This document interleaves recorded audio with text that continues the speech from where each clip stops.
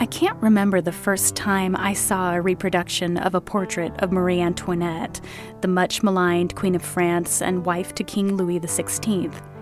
It seems like she was everywhere in the history books that I read in school growing up. Hers is a face that is fairly recognizable. That high forehead, the tiny pursed lips, the overly coiffed gray wig. But I didn't think too much about her, either as a historical figure or as a subject of oil portraits. That is, until I saw one particular image of her. Instead of a picture of the Queen standing alone in all her finery, here she was joined by 3 others. Her children, daughter Marie-Thérèse and her sons, Louis-Charles and Louis-Joseph. Marie-Thérèse is leaning against her mother, gazing up at her adoringly, and gripping Marie Antoinette's red velvet-decked arm. Her youngest son, still a toddler, sits on her lap, while her eldest boy looks directly back at us, the viewers. He does so with a purpose. While staring at us, he sweeps back a swath of black cloth draped over an empty crib. This was the bed of his baby sister, Sophie, who died while the portrait was in process. She was not even a year old. Looking back at the Queen, all of a sudden, I see her differently. She meets the viewer's gaze with a stare that is unchallenging and calm. I see her as someone who cares very much, who loves her children, as we all do, and who has had to deal with unspeakable loss. And mostly, I see her as sorrowful, again with very good reason. I see her not as a frivolous or careless woman. Suddenly, she's wonderfully human. What a marvelous spin and an important piece of propaganda, though eventually it would be rather unconvincing to the public. But what is even more marvelous to me is the backstory of the artist who created it. Because the painter who was chosen to portray the highest woman in the land was another woman. Talk about a revolution.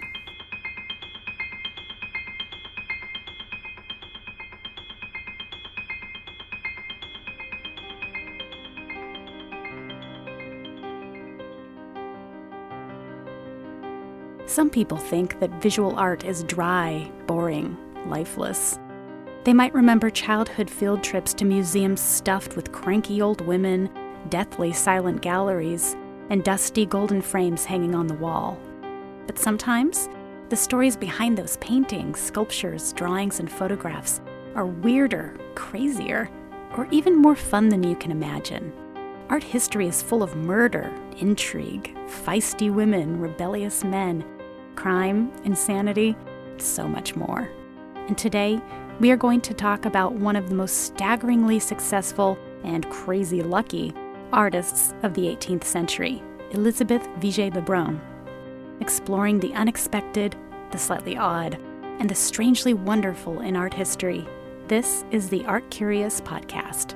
I'm Jennifer Dassel.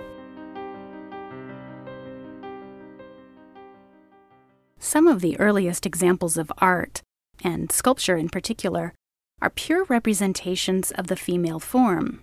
You see this in cave paintings and sculptures from tens of thousands of years before the modern era. Such works exaggerate the biological aspect of women, minimizing anything but their essential reproductive qualities. As we move through time, however, such totems gave way to more elegant forms of expression, ones where artists attempted to create visions of what constituted the idea of femininity. When we contemplate representation of women throughout art history, we might think of beauty, of grace, motherhood, of being a wife, but we also can fall into the trap of seeing women as part of the dichotomy of the virginal pure angel or of the sullied fallen woman. The ideals of womanhood are vast, and thus, so is the definition, and so are the countless artworks that represent it. If we take a moment to consider some of the world's most celebrated images of women, we find that they have something in common besides the gender of their subject matter. The artists who created them, of course, were almost always men. The journey from woman as subject and muse to women as artists in their own right has not been a short or an easy road. The great news is that art historians from the past few decades have eagerly and judiciously sought to rewrite portions of the art historical canon to accommodate women who have been subsequently forgotten or dismissed, seen as second-class creators with lesser experience, lesser talent, or limited works of note. And many of these women artists were prolific in their representations of themselves, as well as other women in their social classes, and were savvy enough to identify themselves as artists as well as ladies. Elisabeth Vigée de Brun is one of these highly skilled women who successfully toed the line and broke out, incredibly, from the confines of her gender to rise among the ranks of the greatest artists of her time. Marie-Louise Elisabeth Vigée was born in Paris on April 16, 1755. Right off the bat, she had a couple of big things going for her that would highly influence her future. First of all, her family wasn't rich, but they had money, enough to get by. And second, her father, Louis Vigée, was a painter himself, a moderately successful one who was able to pass on his interests and know-how to his daughter, Elisabeth. It seems that her father was rather successful in this endeavor, because by the age of 6, according to her memoirs, she was already doodling all over the walls of her convent school, and subsequently getting in lots of trouble for it. As she recalled later in life, her father recognized her talent early. She wrote, quote, "At 7 or 8, I remember, I made a picture by lamplight of a man with a beard, which I have kept until this very day. When my father saw it, he went into transports of joy, exclaiming, 'You will be a painter, my child, if there ever was one.'" Elisabeth continued at school until she was about 11 years old. Now, coming from the perspective of the 21st century, we might be thinking, gosh, she's so young, she left school so early. But, in fact, she was very privileged to attend school of any kind. Most girls in the 18th century, if they were educated at all, were schooled at home by a tutor or a governess. Only girls with the familial and financial means were sent to convent or seminary schools. But regardless of their schooling location, girls were truly at an educational disadvantage. While boys were taught some of the basics of science, math, and other useful skills, girls were taught only what was deemed appropriate for them in order to make them appealing for marriage. Basic reading, writing, poetry recitation, musical skills, dancing. Sometimes art, particularly the womanly medium of watercolor or even pastel, would make a cameo appearance in school curricula. All of this was really only to snag a man. That and having babies were seen as the only true purpose of a woman's life. But clearly, these were not Elisabeth's true goals. No. After she completed her schooling, she returned to her family's home in Paris, thrilled at the prospect of continuing her artistic training. She spent the majority of her days in her father's studio, learning from his craft and experimenting with his paints and pastel crayons. Her father sincerely adored her, and he lavished his attention on her. This was a marked contrast to her mother, who, though she truly loved her daughter, visibly acted with a warmer preference towards her son, Elisabeth's younger brother, Etienne.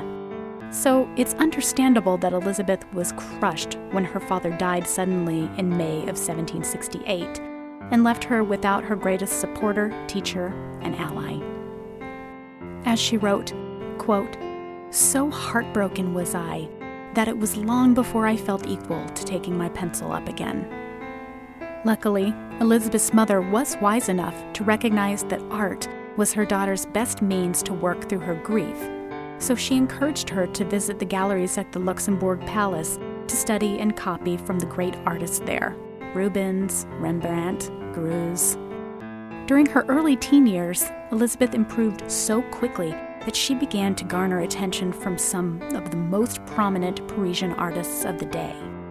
One of them, Joseph Vernet, encouraged her to continue her training by only two means: by studying from the old masters and by studying the natural world around her.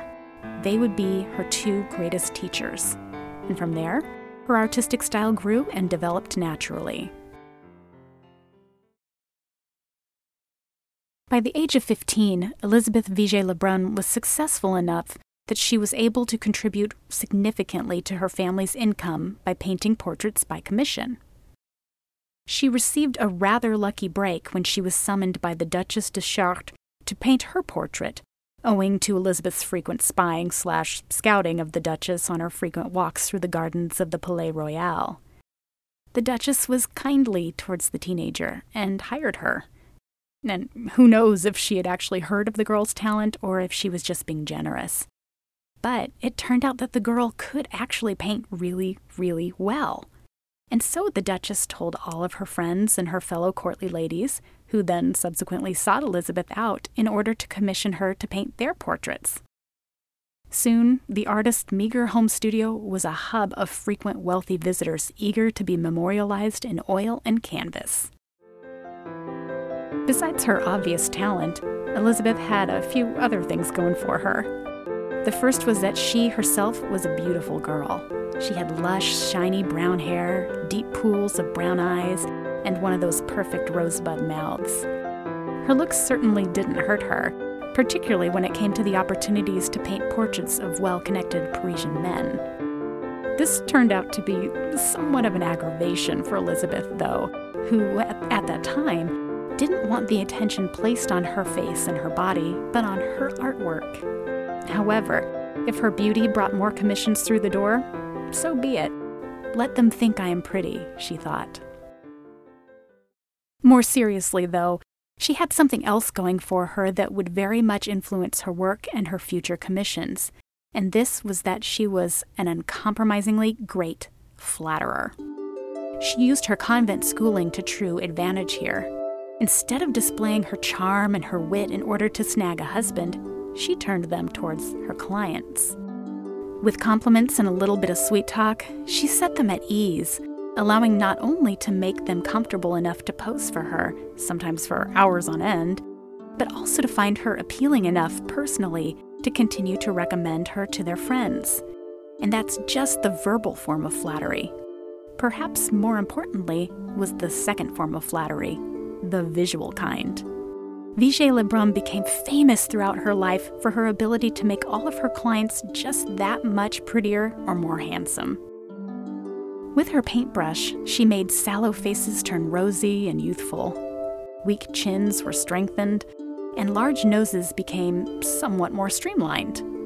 All in all, she was able to constantly distill her clients' visages down to their essences, and then she improved upon them.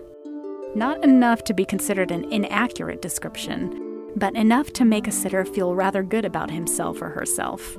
And in a world before the invention of photography and capturing one's actual likeness, the oil portrait was king in terms of the preservation of one's existence and as a means of self-promotion. So when you find someone that makes you look better than you actually do in real life, you're going to want to hold on to that person and tell everyone you know about her. Elisabeth soon became the talk of the town, and members of the highest ranks of society requested her services. But life for Elisabeth wasn't perfect. Though she was making a credible and decent living through her work, her home life was still shattered due to her father's death. Out of financial need, her mother had remarried, and Elisabeth's new stepfather was a brute who began squandering Elisabeth's earnings.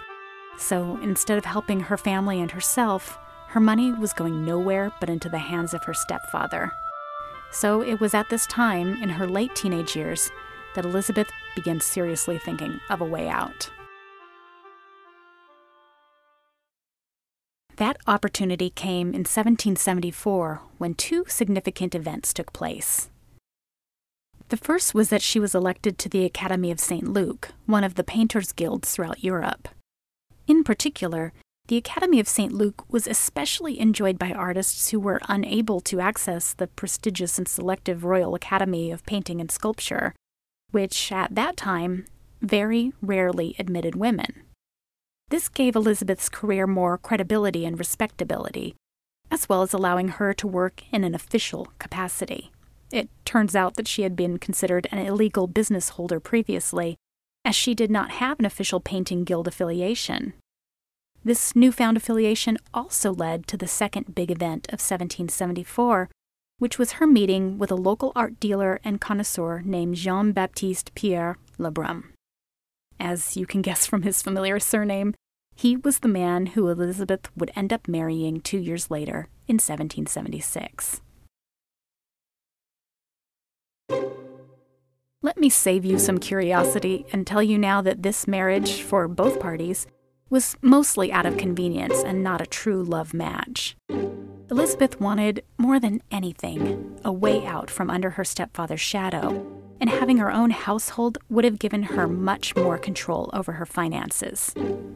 Plus, her mother strongly persuaded her to follow the route towards marriage. For stability, sure, but mostly for money, as she was under the mistaken assumption that Lebrun was a wealthy man.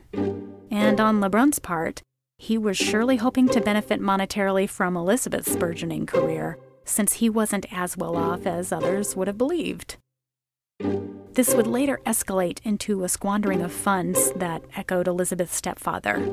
It seems that with the men in her life, she just couldn't win. About marriage, Elisabeth was rightly very torn, and in her memoirs, she wrote, quote, "So little did I feel inclined to sacrifice my liberty, that even on the way to the church, I kept saying to myself, shall I say yes, or shall I say no? Alas, I said yes, and thereby merely exchanged present troubles for others." Of course, Elisabeth wrote the previous statement with the wisdom of hindsight. She obviously could not have known at the time that her marriage was not going to be pure bliss. And really, at the beginning, even with the full acceptance of it as a marriage of convenience, her union with Lebrun proved to be beneficial to her career.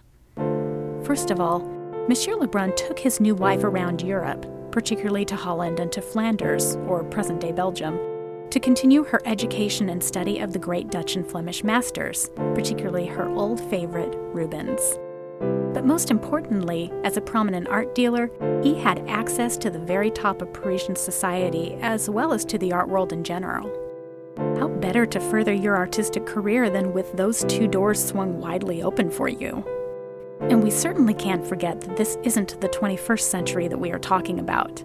It is the late 18th century, and women didn't have the same access, education, and abilities afforded to their male counterparts. It feels awful to admit and sexist to say, but Elisabeth may have benefited from her husband's access in order to become the painter we know today. But knowing these sexist limitations just makes her accomplishments, and particularly what happens next, all the more fascinating. This is Jess Betancourt, the host of DNA ID, the only true crime podcast that exclusively covers cases solved using forensic genealogy. DNA ID goes behind the headlines to answer your questions about this remarkable new crime-solving tool, how it works, how cases are selected, why the cases were unsolved for so long, and how the justice system is addressing it. I include input from law enforcement to give you the inside scoop that we all crave, with a straightforward, no-nonsense delivery. You can find DNA ID on any podcast platform. Episodes come out weekly on Mondays. 2 years after Elisabeth officially became Madame Lebrun, she received a rather shocking but very welcome request. Could she please come at her earliest convenience to Versailles at the request of Queen Marie Antoinette?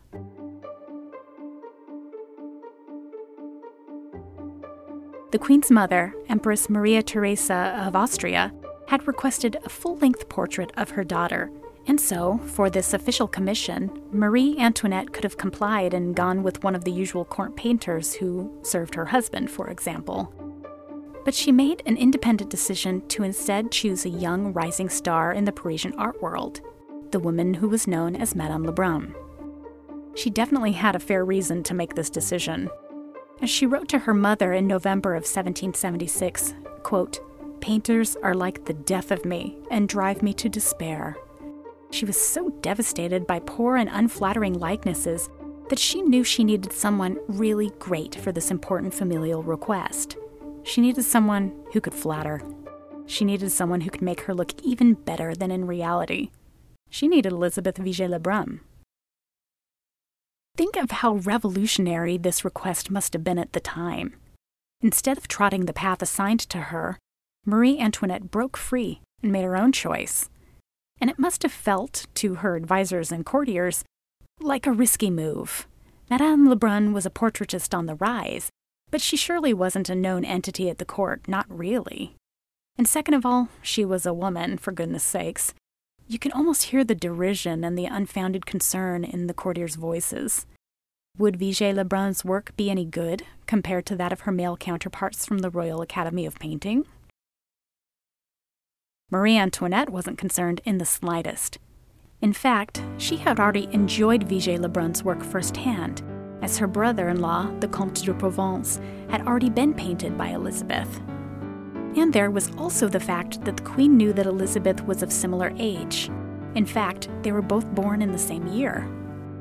It isn't hard to imagine that having a painter of one's own age and gender would make for a much more comfortable experience, as well as a possibly more beneficial one. Could Elisabeth, Marie Antoinette wondered, paint her in a more flattering and pleasing light, understanding her on a different level as wife, woman, and a mother, if not a queen? Marie Antoinette was right not to worry, because Elisabeth surely knocked the commission out of the park. The official portrait, titled Marie Antoinette in Court Dress, was sent to Empress Maria Theresa, who loved it so much that she immediately wrote to her daughter to tell her so. Marie Antoinette herself so enjoyed the picture that she immediately requested a replica made so that she could hang it in her own chateau, and various other replicas were sent around the world to other royal courts. One was even sent to the U.S. Congress. The painting, per the Austrian Empress's request, presents Marie Antoinette in full regalia, draped in a silvery satin dress with a full train and an even fuller skirt. Seriously, that thing is huge. She's portrayed in full majesty, standing nearly spotlit in a room filled with heavy drapery, thick carpets, and one toweringly huge column. If there ever was a very queenly portrait of the Queen, it is surely this one. So pleased was the Queen then that she made Elisabeth Vigée Lebrun her official court portraitist. One painting was all it took, and Vigée Lebrun's life changed forever. Elisabeth's memoirs include some truly beautiful writing about her relationship with the Queen. Years after the Queen's death, she wrote lovingly of Marie Antoinette's beauty and grace, which in itself shows an extraordinary devotion, particularly when Marie Antoinette's beauty was never something that was particularly celebrated. Of her, the artist wrote, quote, Marie Antoinette was tall and admirably built, being somewhat stout, but not excessively so. Her arms were superb, her hands small and perfectly formed, and her feet charming. She had the best walk of any woman in France, carrying her head erect with a dignity that stamped her queen in the midst of her whole court. Her majestic mien, however, not in the least diminishing the sweetness and amiability of her face. To anyone who had not seen the Queen, it is difficult to get an idea of all the graces and all the nobility combined in her person. But the most remarkable thing about her face was the splendor of her complexion. I have never seen one so brilliant, and brilliant is the word, for her skin was so transparent that it bore no umber in the painting. Neither could I render the real effect of it how I wished. I had no colors to paint such freshness, such delicate tints, which were hers alone, and which I have never seen on any other woman. Throughout the 1880s, Elisabeth completed multiple royal commissions for portraits of the Queen, as well as smaller commissions for portraits of the Queen's children. And then, like others had before her, Marie Antoinette happily recommended Elisabeth's service to her closest friends within the royal circle, thereby ensuring Elisabeth's livelihood. And once Elisabeth started officially painting for the Queen, everyone from the upper crust wanted to have their portraits done by the Queen's official portraitist, too. From that point forward, the Lebrun couple, as well as their only child, a young daughter named Julie, lived in high style. But that didn't mean that Elisabeth was going to sit back and rest on her laurels. No way. Thanks to the Queen's intervention, she sought and was allowed entry into the Royal Academy in 1783, which not only confirmed her status as a member of the upper echelon of French artists, but also afforded her the right to enter her works at the most important state-run art exhibitions. However, like anyone or anything that has gained such a stunning amount of success and popularity, she began to face a fair amount of backlash from high-minded detractors. Surely, some were jealous of her talents, but many were derisive of her ability to enter the academy at all, since her husband's career as an art dealer would normally have precluded her from entry. And on top of it all, the Queen, a not universally loved figure in France, had stepped in to insist on Elisabeth's inclusion. And then there was the painting that Elisabeth submitted as her so-called reception piece, a monumental work titled Peace Bringing Back Abundance. Many artists and critics considered it to be overreaching, as the subject matter, which fell into the highest category of artistic production known as history painting, was traditionally seen as being under the purview of quote-unquote real artists, by which they meant male artists, first of all, but certainly not portraitists, who were considered lesser artists. But again, to her credit, Vigée Lebrun's work stood out on its own merits. Well, maybe even a little too well. In fact, it was during this time that rumors began to spread that her paintings were so well executed that Elisabeth must have been assisted by another artist who, at best, helped her finish her works, and at worst, created them entirely. Because surely a girl couldn't paint this well, they said. This would end up being a theme that unfortunately dogged Elisabeth long after her death. And even until the latter part of the 20th century, some Elisabeth Vigée Lebrun works were still being labeled as part of the oeuvre of the neoclassical master Jacques-Louis David. In September of 1785, 4 years before the onset of the vicious and violent French Revolution, Marie Antoinette's reputation had begun to fall precipitously.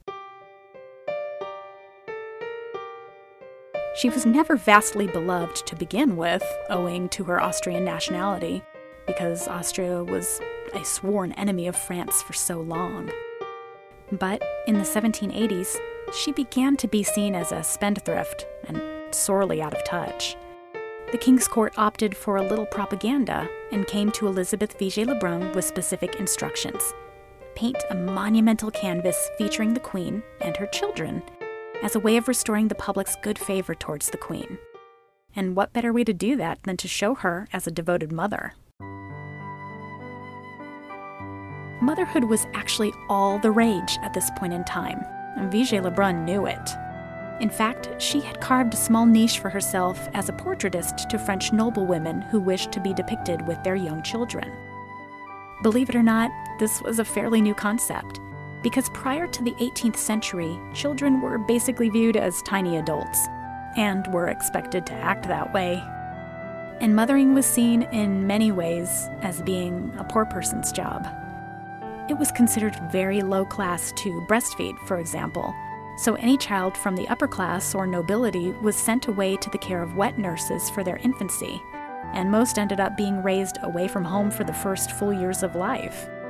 It wasn't until the 18th century when the philosophers, such as Jean-Jacques Rousseau, began extolling the uniqueness and virtues of a so-called natural childhood, that children began to be cherished as an integral part of a loving, happy, and close family.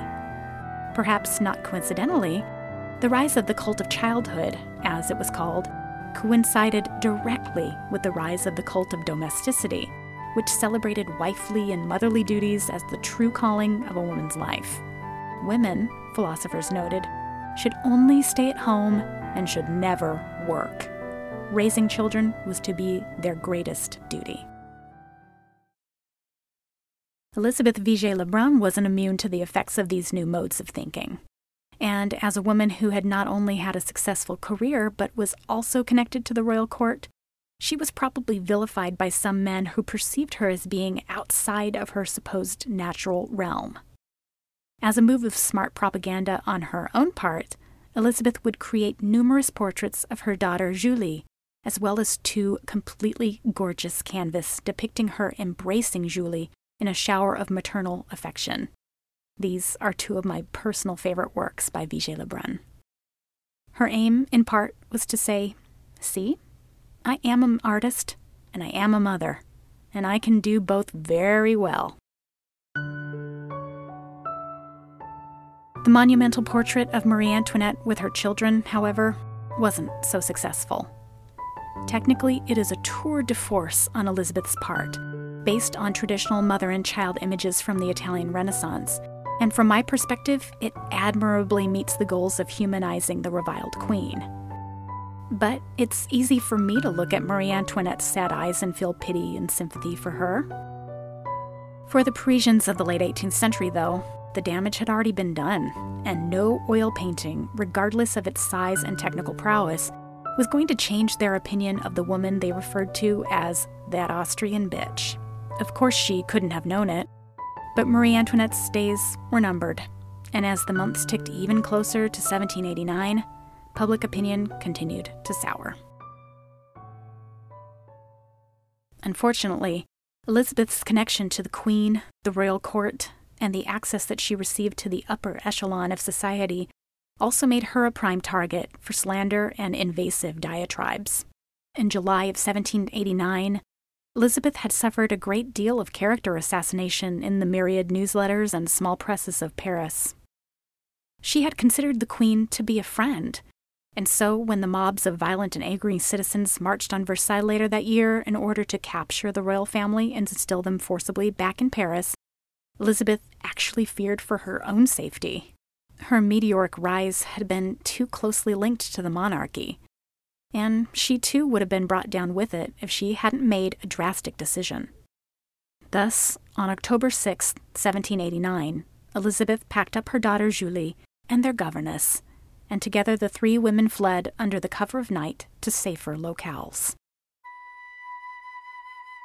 We might be tempted to think that Elisabeth Vigée Brun's career was over, or that it was sure to go downhill now that she no longer had French royal commissions on which to rely. That would be completely wrong. In fact, Elisabeth was supremely lucky to have gotten away from Paris and into exile. Not only did it quite possibly save her life, as well as the lives of her loved ones, but it ushered in a whole new clientele, as the nobility of other European nations suddenly became fair game for artistic capture. Over the next 12 years of her life, she would move between Italy, Austria, England, Germany, Switzerland, and finally to Russia, where she spent a significant amount of time. And in each location, Elisabeth did what she did best. She charmed and flattered, and wisely used her talents to continually serve her clients' best interests. She may no longer have had the ability to paint her beloved queen, and, as we know, Marie Antoinette met her terrible fate at the guillotine in 1793. But Elisabeth nevertheless painted dukes and princes, ministers and musicians, writers, actresses, and ambassadors.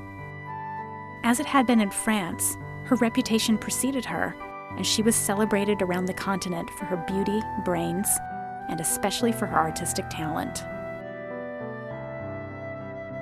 Again, this isn't to say that things always went smoothly for her, but she had the smarts and the guts to make the right decisions to minimize the damages.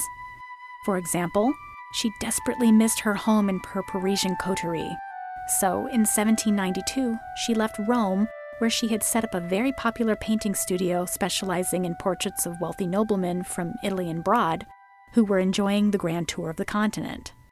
She hoped to travel back to Paris, but was deterred when she began to hear the horror stories of the capital's streets running red with blood from almost daily massacres, foreshadowing the transition from French Revolution to the Reign of Terror. The monarchy had been abolished, and the king and the queen were both to meet their deaths the following year.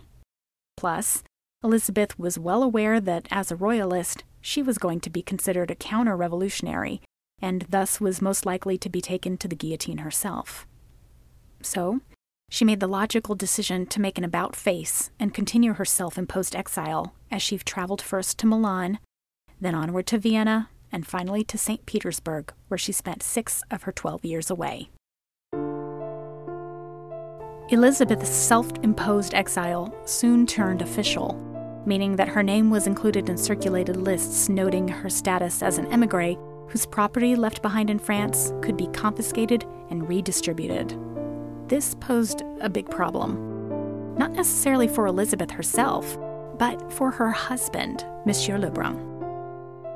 He had been living off of his wife's fortunes and good luck for so long that everything in their Parisian home basically had belonged to her. And so he stood to lose everything if he was still connected to her. For better or for worse, then, he made the rash decision to divorce his wife in June of 1794 so that he could continue living in their home and amongst their finery. Not that it made a huge difference to Vigée Le Brun at that point. When she settled in St. Petersburg, she quickly got to work and began to claim ridiculously high prices for her portraits. It is clear that some felt her prices to be practically exorbitant, and as one count mentioned in a letter to a colleague, quote, Madame Le Brun is paid 1,000, 2,000 rubles for a portrait, as one might pay 2 guineas in London. At the end of the 18th century, she had amassed enough of a fortune that she was able to rent her own huge apartment overlooking the gorgeous winter palace of the Russian monarchy. Not that the monarchy was very interested in Vigée Le Brun. Empress Catherine the Great was still alive when Elisabeth made her transition to St. Petersburg, and she took an almost immediate dislike to the painter, primarily because, well, she was French. But Elisabeth's lack of imperial commissions did not affect her in the slightest, as the Russian nobility welcomed her nonetheless. In 1799, Elisabeth was met with the first of several personal tragedies. Her daughter Julie had fallen in love with a man named Gaëtan Negri, a French secretary to the Russian Count Chernev. Julie, against the wishes of her parents, married Gaëtan in St. Petersburg when she was just 19 years old. Elisabeth was distraught at the news, but her daughter was independent and rather stubborn, so there was nothing she could do to stop the union. A few years later, in 1802, Elisabeth was finally able, for the first time since 1789, to return to Paris after her ex-husband had lobbied unfailingly to allow her to be granted re-entry and French nationality after living so long in exile. But Paris had changed utterly since the dawn of the Revolution.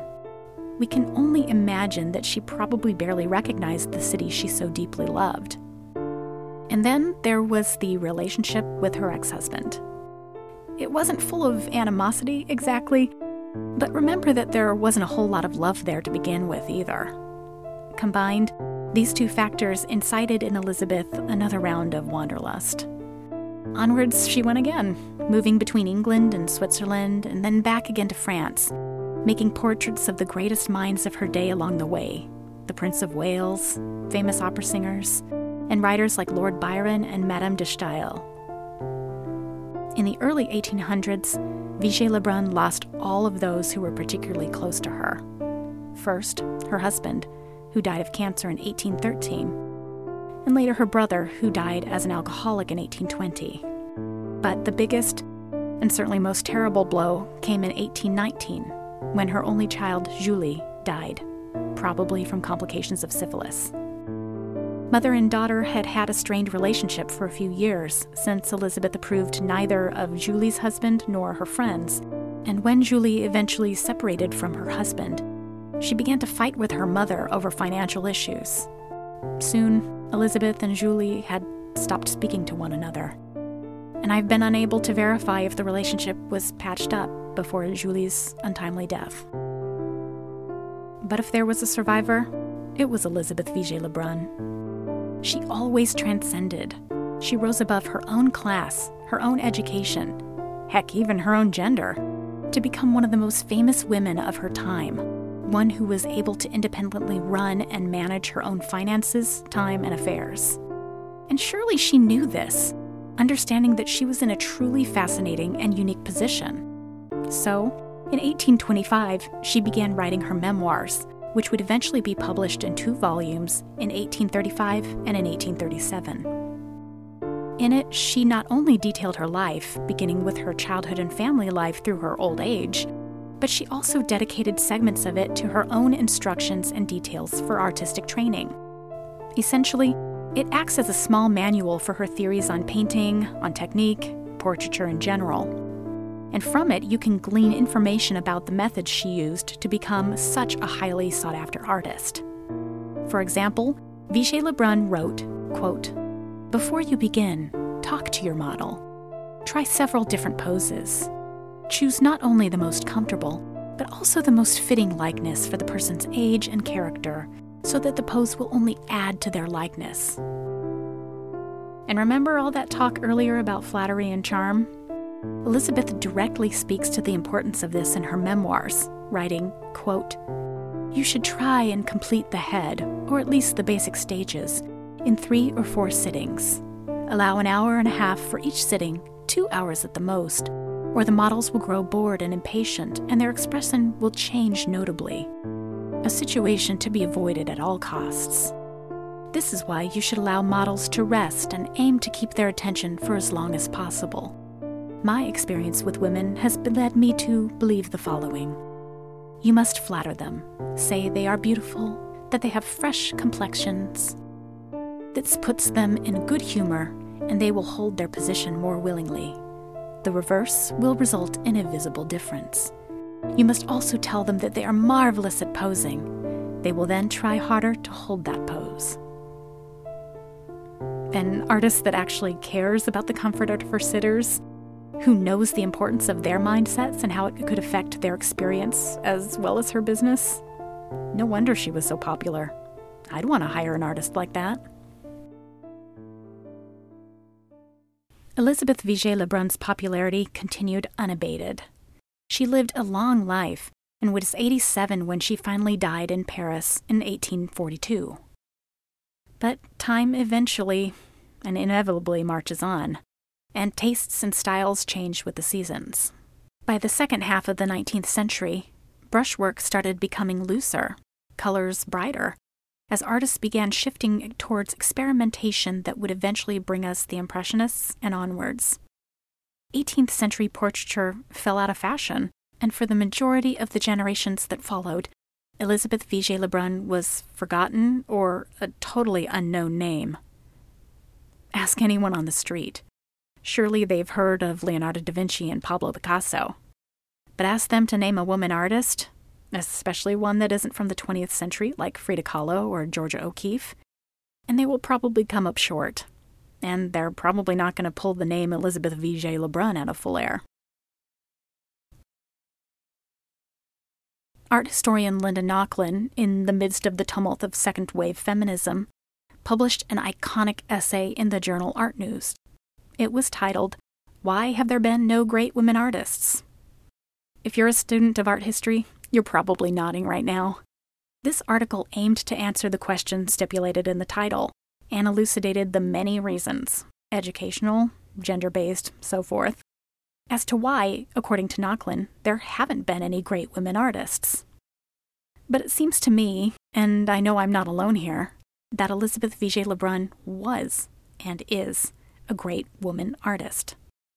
It also begs the eternal question, what is greatness? How can you define it? If you define it simply by popularity, then that would mean that Thomas Kinkade, the quote-unquote painter of light, whose schmaltzy canvases you could buy at nearly every American mall, would surely be called one of the greatest artists of the 20th century. Sorry, fans of Thomas Kinkade, I don't mean offense. Or do you define greatness by financial success? Is it in standing the test of time? And what is standing the test of time really when art and culture are constantly being reappraised? Or does it just all come down to personal opinion? This is such a huge question, and far too big really for me to discuss here. But if we base greatness on any of these factors, then let me tell you, in my opinion, Elisabeth Vigée Brun is truly one of the greats. In a time and place that was hospitable to neither women, nor especially to women artists, Elisabeth did more than flourish. She soared.